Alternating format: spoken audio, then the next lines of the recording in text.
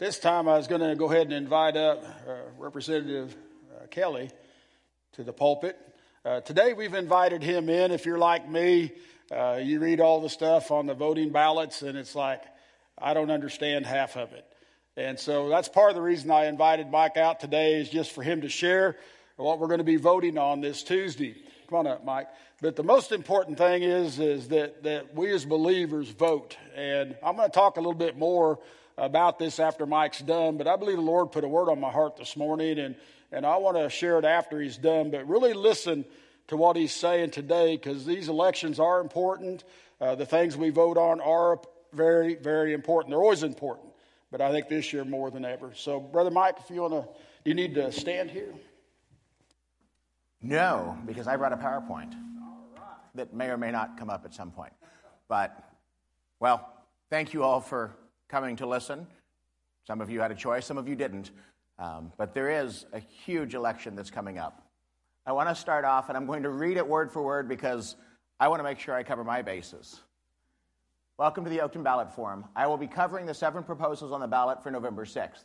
Please understand that the opinions shared, somehow we missed tonight, but it was close, are my opinions and in no way legal advice on how you should vote. It is also not in any way the official opinion of Oakton Church or its staff. While I'm happy to answer questions, remember my responses are just my opinion on the issue. I can be reached after church, 417-483-7456. Text works best. The reason I say that is I have a feeling, especially after second service, there may be more texts come through, and if someone's calling, obviously, if I'm talking, then I can't answer the next phone call. Now, going on from that, if we could go to the next slide. Amendment 1, known as Clean Missouri. You've probably got a lot of mail on Clean Missouri. I'm going to tell you what each of these do. You can determine whether or not you think it's good or you think it's bad. Amendment 1 is a multi-part proposal. 1, it puts a limit of $5 on lobbyist gifts to legislators and staff. Right now, a lobbyist for XYZ company could come and take me out to a $50 steak dinner. Now, if people believe that that $50 steak dinner is going to change how your legislator is going to vote, then that may be something that's important to you. I will also point out that that same lobbyist could make a $2,000 campaign contribution, and that legislators can use their campaign account to pay for meals that are dealing with business, thus that same steak dinner that they would have taken out. Right now, you at least know who took me out for that steak dinner. When this changes, the steak dinners are still going to happen. The legislators will just use their campaign account to pay for those, and will likely get a campaign check addressed to them to pay the difference. But it looks great on paper. Number 2, it bans legislators from serving as lobbyists for 2 years after leaving office. I believe currently there's a couple out of the hundreds of registered lobbyists that are people that I know in the last 8 years after leaving the legislature became a lobbyist. Do I think that it's a huge revolving door issue? Probably not, but it would stop it. They'd have to wait 2 years. Other than the fact, let's pretend that I was a nurse. I don't know why I keep using nurses as the example, but I think it's because it's a noble profession and people like nurses. But let's pretend I was a nurse, and I served in the legislature for 8 years. I worked on a lot of medical legislation that was very beneficial to nurses. And when I got out of office, the Nursing Association had an opening, and they wanted me to work for them. Even though I have great qualifications, great experience, and I know how the process works, because of this, I would be banned. Now, some people may think that's good. Some people may think it's bad. But I'll give you a second scenario. Pastor Kent comes to work for me as my legislative assistant. He works for me for 2 weeks and realizes that I'm an ogre, that he hates working for me, and he quits. He gets an opportunity to work for Missouri Ministerial Alliance on their lobbying arm. He can't take that job because he worked for me for 2 weeks. It doesn't put a differential on how much time the legislator or the staff actually served in office. I believe there's some constitutional questions that could be raised. Third point, it prohibits fundraising on state property. I'm going to hold up the number of fingers that I've experienced of people raising funds in 8 years on state property. I think you get the general idea. It doesn't happen. Nobody says, hey, can I reserve hearing room 2 so I can have a fundraiser? Nobody even thinks of it. I can tell you, you see people standing outside the building when they're taking phone calls because someone's asking them a question on the political side of things, and they refuse to answer it in their office on their own personal cell phone. It's just not an issue. But it looks great on paper. It's going to change the amount of contributions that someone can give. Right now, any person in this room could write me a check for $2,600 and it's completely legal. Well, actually, it would be not legal now because I no longer have a campaign committee. But assuming that I did, you could write me a check for up to $2,600, and that's per person. So, if you've got children over the age of 16, they count as a person under this law. So if any of you wanted to, write a $10,000 check with a family of 4, the Millers, they could do it. Their kids are old enough. Is this really going to change transparency? It drops it by $500 and $100. It's not a significant change, but on paper it looks great. So you might ask, well, what's the real purpose? Why are all these things here?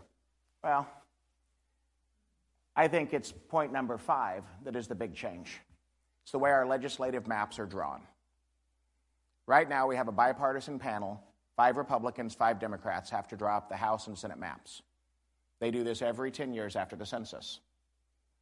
The change that will be made is going to make this change to a single person that is appointed by the state auditor, which in my mind has nothing to do with elections. If we were going to have somebody appoint a person to do this, you would think it would be the Secretary of State, since they're in charge of elections. But it's the auditor's office. Now, I'm not saying that there's a connection to anything, but right now our state auditor's office is the only office that is held by a different political party than the party that's in the majority. Some people have questioned, why would you pick the auditor? That may be the answer, it may not. But the real question is, why would you give that much power to any one appointed person? Because one person's going to redraw the entire state maps. And that person was appointed by one person. Right now, your districts have to be contiguous.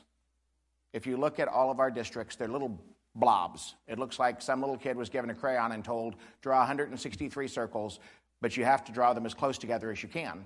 And that's what the state looks like. It's based upon population. If this changed, their goal is to try to draw up the districts to be as close to our statewide vote as possible. Well, the problem with this, right now we have House districts in the cities that run 90 or so % Democrat. You have similar House districts in the rural areas that tend to run upwards of 80 or 90% Republican. In order to make those districts try to match out, you're going to have wagon wheel or spider districts that go all the way out from urban, all the way deep down into rural, to try to balance that out. Gerrymandering at its best. I don't think there's any other way to describe it. I don't think that's the way that our founding fathers intended for politics to be, and I have great concerns. The last one is the one that really troubles me. And it looks great on paper for people that think, well, open records law, that's good. We think open records are important. Right now, the legislature, anything we do is official business, it's all public. People can come to our hearings. All of our debates are live streamed. I tell people it's about as exciting as watching paint dry, but you can if you want to. But what's been great is during the last 8 years, when people have reached out to me with some very troubling situations, when people have reached out to me about being sexually assaulted, when people have reached out to me about being physically abused, when people have reached out to me with financial issues, giving private financial information, Social Security numbers, and things that they knew were going to be confidential because they were sent to my secure server for the House of Representatives, have all been just that, secure. What this would do is open up every email that is sent to the legislators as open record. And in my mind, that is the largest disservice you could ever do to citizens of this state. It scares me to death. Not for the people that I've helped for the last 8 years, because I can assure you my emails will be scrubbed before I leave office. But in the future, how many people will not be willing to reach out to their legislator because they know that what they're going to reach out to isn't going to be private? I think that's dangerous. I think it takes away the ability that we have to serve and to help people. On an average day, I get between 50 and 150 emails. So imagine how impossible it would be for the state to properly screen those emails and take out sensitive private information. Because under law, they would have the right to do so. But even if they scrubbed out names, if you come from a small community, the description of the circumstance can often give away the person, even if the name was redacted. And I don't believe that we have the state resources to screen those emails. So either the legislature would have to just break the law, or we're going to release public records that have not been properly redacted and haven't taken out personal information. And there's no legal definition for what personal information is. So what may be incredibly private and personal to you, the redactor may think, oh, well, that's not that big of a deal, and release information that you would consider very dangerous and very hurtful to your family. So for that, that's my opinion of Amendment 1. That is what it does. If anyone has a question on how I'm going to vote on it, feel free at the end to text me. But once again, I'm just giving opinions of what happens and what's going to be done. We could go on to Amendment 2. Amendment 2 is going to legalize medical marijuana. Now, I've always been told that public speakers should always try to have something funny in their speech, so I'm going to tell you this amendment is obviously dope. Now, it really is. What would this do versus the other? We're going to have 3 proposals on the ballot: Amendment 2, Amendment 3, and Proposition C. All 3 of those would legalize medical marijuana or medical cannabis in the state of Missouri. This is an issue that is very divided. I can tell you in polling in my district, it has polled over 60% in favor. I will also tell you that I voted for it on the House floor. Now, the version I voted for is better than this version. In my opinion, this version has a very critical flaw, but it may not be critical enough that it's necessarily a bad bill if you support the use of medical marijuana. It lists 11 very bad diseases, debilitating diseases that medical cannabis has been proven in some studies to assist with. I have spoke with people that have experienced these, and in some cases, they're people that have now traveled to other states to get it. And in one case, and it wasn't Dr. Miller that made this prediction, so I want to make sure you understand that when I say it's a VA doctor that came and talked with me, it was not him. But I had a VA doctor that actually came and spoke to me at the Capitol and said I had a patient who I knew the best medical opportunity for him was a cannabis derivative, but I couldn't prescribe it because the VA would not allow it, even though he was in a state that did allow it. So his recommendation was to send that patient to a private doctor so that he could take care of his medical needs. The FDA just legalized a derivative of medical marijuana in all 50 states. It's obviously just one of the potential that could come through it. But there's also a lot of harm. There's obviously going to be people that abuse it. But the argument I gave to someone this week to ponder, I said, who here thinks guns kill people? Guns don't kill people. People making poor moral decisions kill people with guns. But the gun didn't do anything wrong. But if I was to tell you, let's take away the Second Amendment, none of you would probably rally behind that call because you believe in the free will and the choice that citizens have to make. In the same way, where does the government's role stop? We will allow fentanyl, a synthetic medication that a thimbleful would kill me, to be prescribed, but you won't allow a plant to be prescribed. It does bring up questions on where you're at. What's this do versus the others? This is a constitutional change, which means for the most part the legislature can't go back and change it. Not that we've ever been known to do that, just a few times. It would allow an individual person to get licensed to grow their own medical. They would still have to require and follow all of the federal or all of the state guidelines, including locked facilities and different areas that would be promulgated rules. It has a 4% tax that's going to be used for veterans. You still have to bring questions, if it truly is medical, why is it being taxed? Because Missouri doesn't tax any other medicine. But with that being said, the 4% tax does go to veterans organizations in the state of Missouri to help with issues such as PTSD. This does have a limit on what it can be prescribed to treat, but the language, as I said, opens up concerns. You said a 4% tax to go to veterans, but the Veterans Administration won't use it. State veterans organizations. And I can assure you, they'll use anything that the state gives them and be very appreciative for it. But yes, the VA is not going to be receiving it because they wouldn't accept it even if you wanted to. The concern that comes up, it's got 11 different conditions that are listed.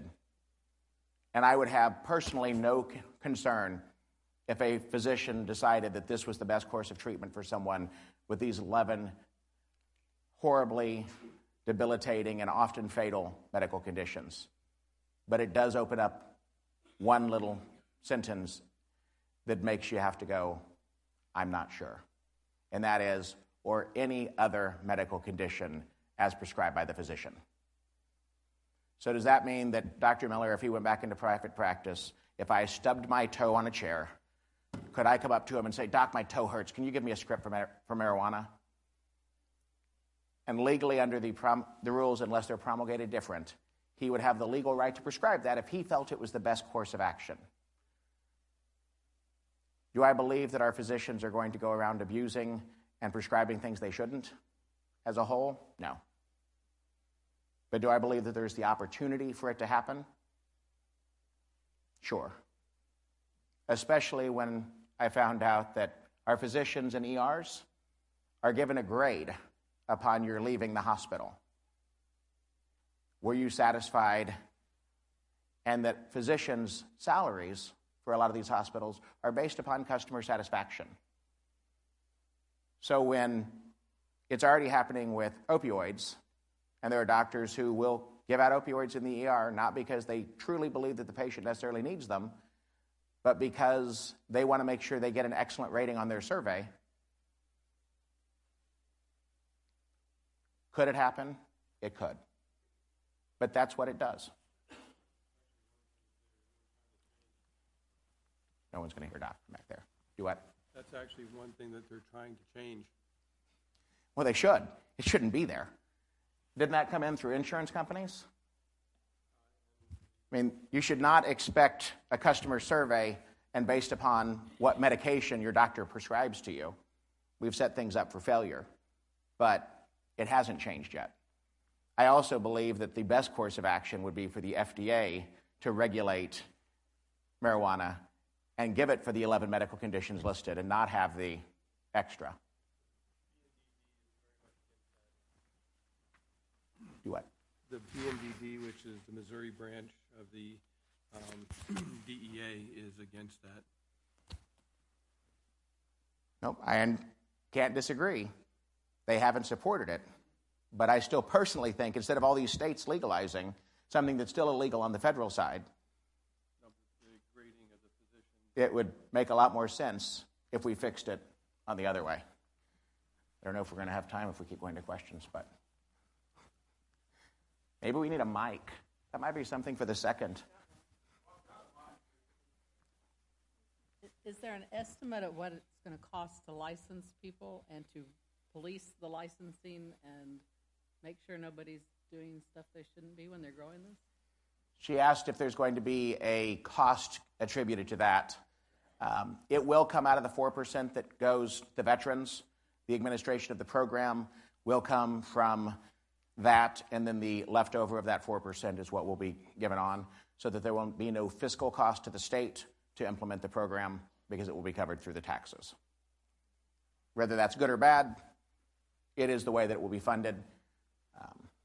Let's move on to Amendment 3, the next slide.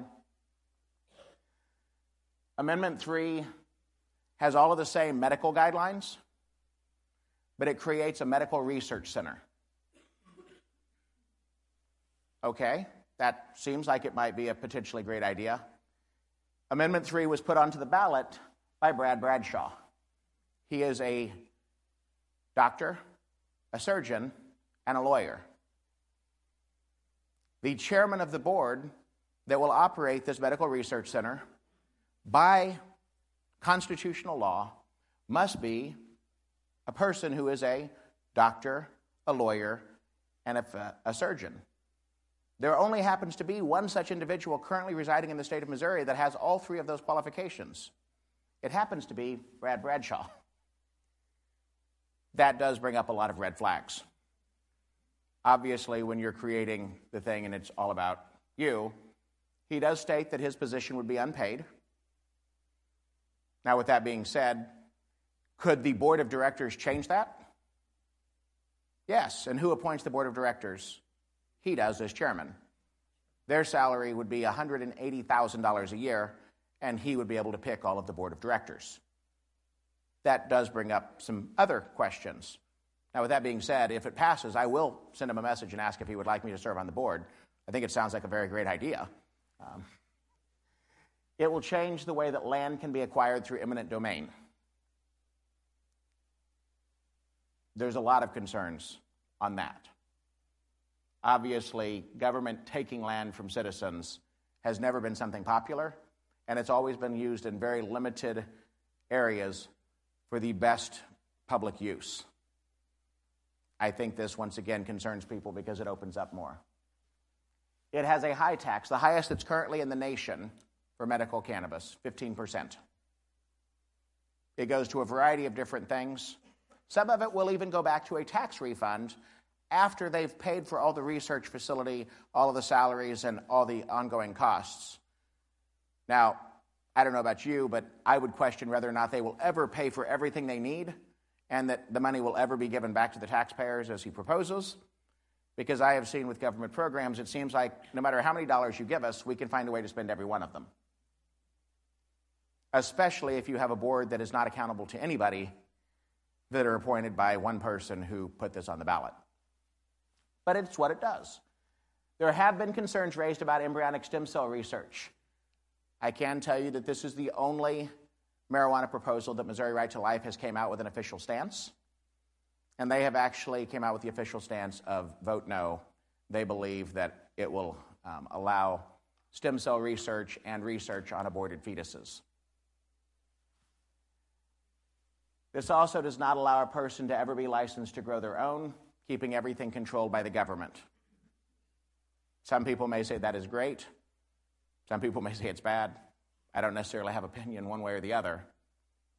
I can also tell you that the groups that are supporting Amendment 2 do not support Amendment 3. And likewise, the same people that support Amendment 3 don't support Amendment 2. They are not working together now. They started off working together, and I think that they realized that they had grave differences between their two proposals. On to Amendment 4. This almost seems dumb that we have to have a constitutional amendment for this change, and it probably is dumb. But bingo is in the Constitution of the state of Missouri.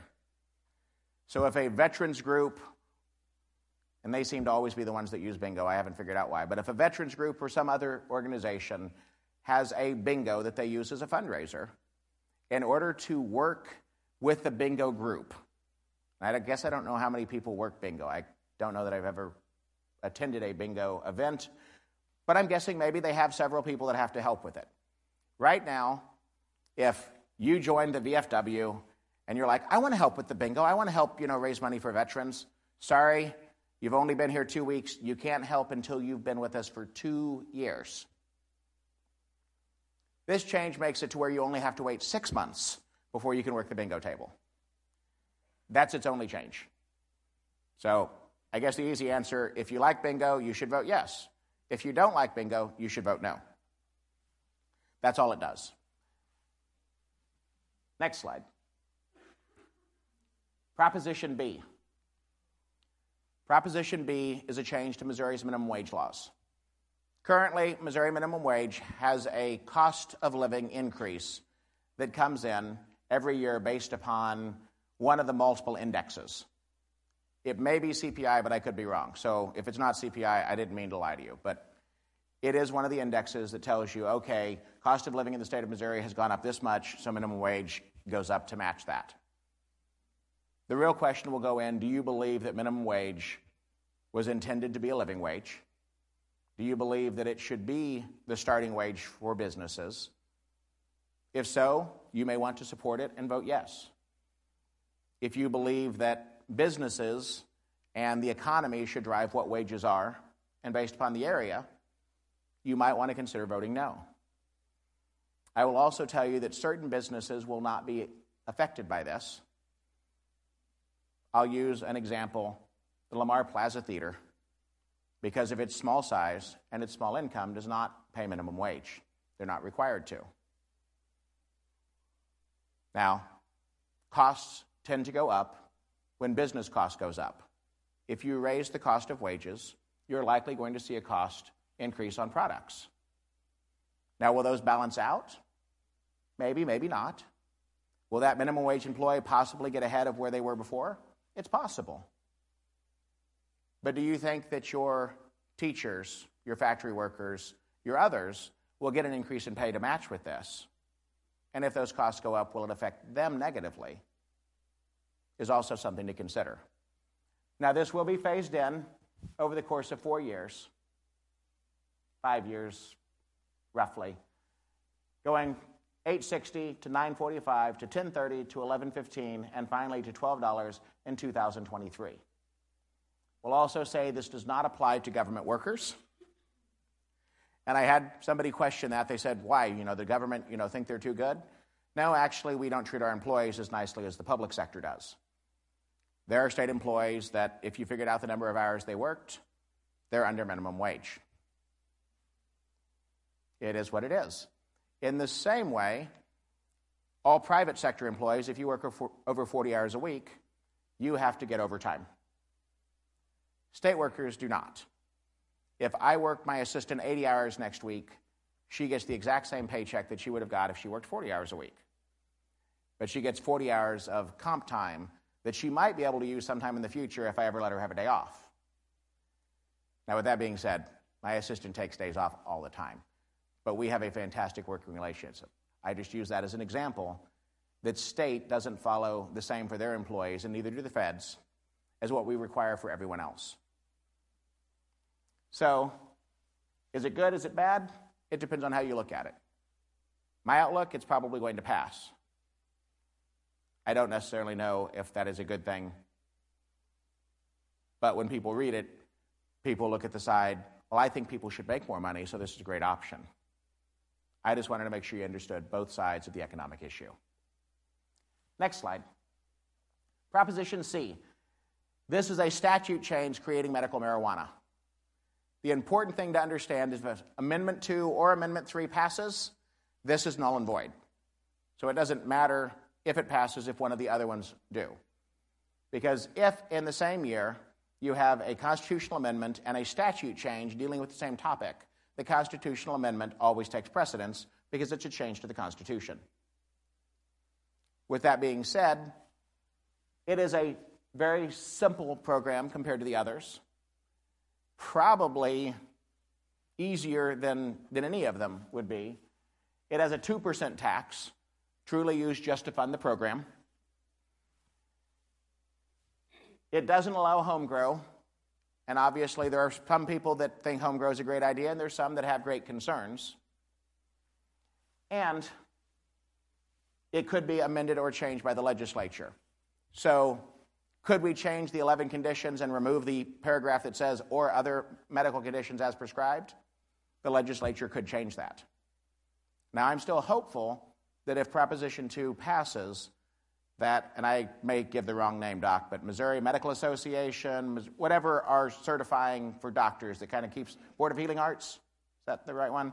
That the Board of Healing Arts could come in and say, any doctor that prescribes without consulting us anything other than these 11 conditions will lose their license to practice in the state of Missouri. I would love to see them do that, but they have not came out with an official statement on anything at this point. They're definitely keeping their hands away from everything and seeing where the dust lies after the election. But I know that there will be members of the legislature that will be reaching out to them, hoping that they will put rules in to put doctors to make sure that they truly are using it for situations they believe are medically necessary and not that they're becoming marijuana dispensaries. With that being said, that's pretty much Prop C. On to Prop D, the last of the 7 amendments. Proposition D is a fuel tax. Right now, Missouri fuel tax is 17 cents. It's going to go to 27 cents over the course of the next 4 years. Now, let the record state, I'm a cheapskate. I mean, you don't get much more fiscally frugal than me. My new car I bought with 182,000 miles. It's getting ready to break 199,000 miles, and I've had it 4 months. I drive a lot of miles. Most of those miles are not reimbursed. Now, with that being said, I've also been on a lot of really bad highways. I know for a fact that we have bridges that have tarps underneath them to catch chunks of bridge falling off to make sure they don't hit cars. I also feel it's important to explain some basic math principles. And Ann's probably going to yell at me for using this analogy, but I got laughs from everyone when I said this. We have roads that are falling apart. It's not you as taxpayers' fault. It's not me as government's fault. The truth is, it's asphalt. The costs of it have gone up. The cost of maintaining roads have gone up. And for the last 25 years, we've continued to see increases in the process costs, but we've seen no increase on the funds generated. Now, you might say, well, aren't we selling more fuel today? Sure. But you have to remember, selling a gallon of fuel equates out to X number of miles of damage to a road. So more fuel sales doesn't necessarily say, oh, well, that gives us more money for roads, because it also means you're just doing more damage to roads. Now, I'll have you also ponder, do you think that today you're driving a car that gets better or worse gas mileage than it did 25 years ago when this fuel tax was put in? I know, me personally, I get much better gas mileage today than I did then. So what's that also equate? I'm driving farther, doing more damage, and paying the same amount for that road that I'm blessed to travel on. Now, I was talking with Ben Baker last night. He is a candidate for state rep down in southern Missouri, a little farther south than us. And he goes, you know, he's a definite anti-tax guy. And he's like, you know, I'm not probably going to support it. He says, you know, I've been to Africa. I've seen their roads. I don't really want to compare our roads to Africa. But I do make the statement to people, I don't care if you vote for it or not. I'm from Barton County. I'm used to driving on gravel. But it's the facts of where things are. Did I vote to put it on the ballot for you all to make that decision? I did. Because I was one of many that refused to put this to law without your vote. Because I did not feel it was my place to make that decision, that it was each of yours. But it's now your decision to make. Now, there's some confusion on the funding of the Highway Patrol, because that will be in the language. Highway Patrol is already funded through the state fuel tax. This is just going to give them a designated line item in that state fuel tax to keep things cleaner to give them a guaranteed stream of revenue versus having to come each year to MoDOT and explain these are our needs, this is what we need, and then having to ask for that money and having to have that money appropriated from MoDOT. It's their own line. Obviously, all the money that's going to go to them was money that was already being spent on them from the other side of the line item that now goes to road projects. It does also create a fund that will fund large infrastructure changes that can only be used for infrastructure. Because there's concerns, well, doesn't some of MoDOT's money go to airports? Yes. Doesn't some of it go to bike paths? Yes. How about river portways? Yes. But I will also tell you that the estimated tax off of this, upwards of 40% will be paid by out-of-state people. So I can assure you none of your tax dollars will be used for anything except roads. We'll use the out-of-state people's tax dollars for those other projects. Now, if any of you believe that, you're probably the same person that says, well, make sure if you pee in the pool, you do it on the other side because I don't want it near me. But it's important to understand MoDOT does form other forms of transportation, and that's why I can't tell you that every single cent is going to go to a new road or a new bridge. But I can tell you that over 90% of MoDOT's budget goes to making sure that roads and bridges are maintained. And these funds will go to that purpose. Do I think it'll pass statewide? No, it's probably going to fail. But it's okay, because as I told you, I'm used to driving on gravel roads. So that's the 7 ballot proposals. I know Pastor Kent wants to say a few words. I will be around after church today. I won't be around after the 10:30 service because I'm being shoveled off to Carthage. But if you all have any questions on anything, feel free to ask. I'm going to ask him if I can, put this slide on in the next service, and now I'm just going to take the, chance and go with it. I will remind you all that there's a scripture that says, I knitted you in your mother's womb. As you research candidates, I'd ask you to encourage and remember that God held life pretty precious. Missouri Right to Life has a list of candidates that they have approved, that they believe will defend that life, and I think it's worth looking into that. I will also leave you with James 4:7. If you know the good that you should do, and you don't do it, it's a sin. Pastor.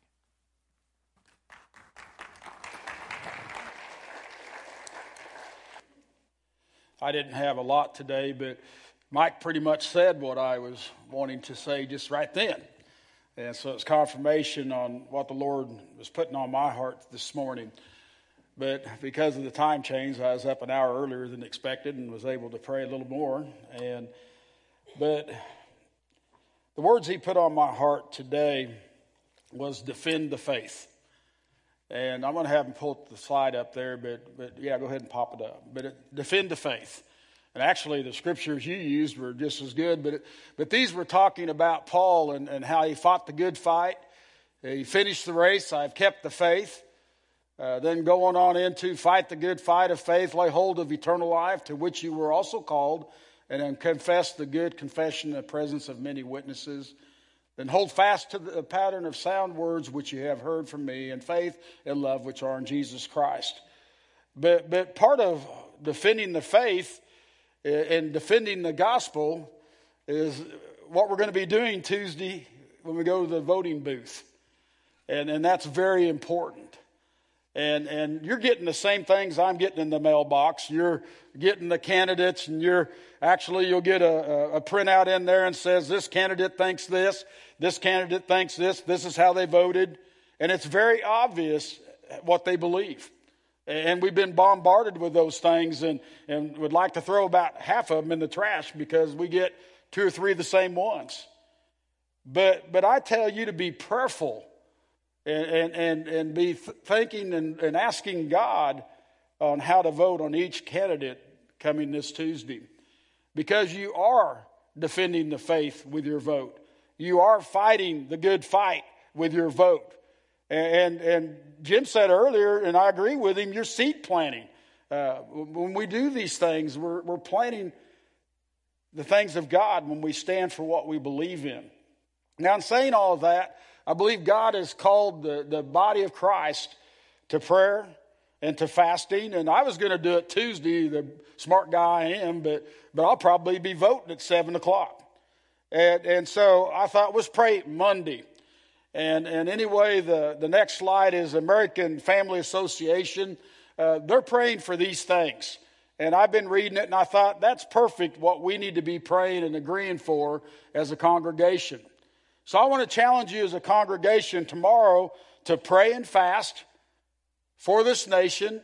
And these are some things you can be praying about, that Christians would continue to love the lost and share the gospel with them, that Christians would be emboldened to hold and defend a biblical worldview, that all candidates and our country itself would be protected from attacks from within and without during this election season, that the electorate would be granted God's wisdom to choose candidates of godly character, discernment, and judgment. And that's just some ideas of things that you can stand on and the American family standing on and we can come in agreement with. And I want to challenge you tomorrow, again, to fast and pray. But the second thing I want to challenge you with today is to vote. And again, our voting is our faith in action. How can our prayers be effective, completely effective, if we just pray and don't vote? And so voting is an act of faith. You're praying, God's given you the advice on Monday. You've read the words before you as far as the candidates, what they believe, who they're about. Mike's done a great job with amendments today. We go into prayer and fasting for them tomorrow. God shares with us and we line it up biblically the best we can, and we initiate our faith on Tuesday and vote. Amen.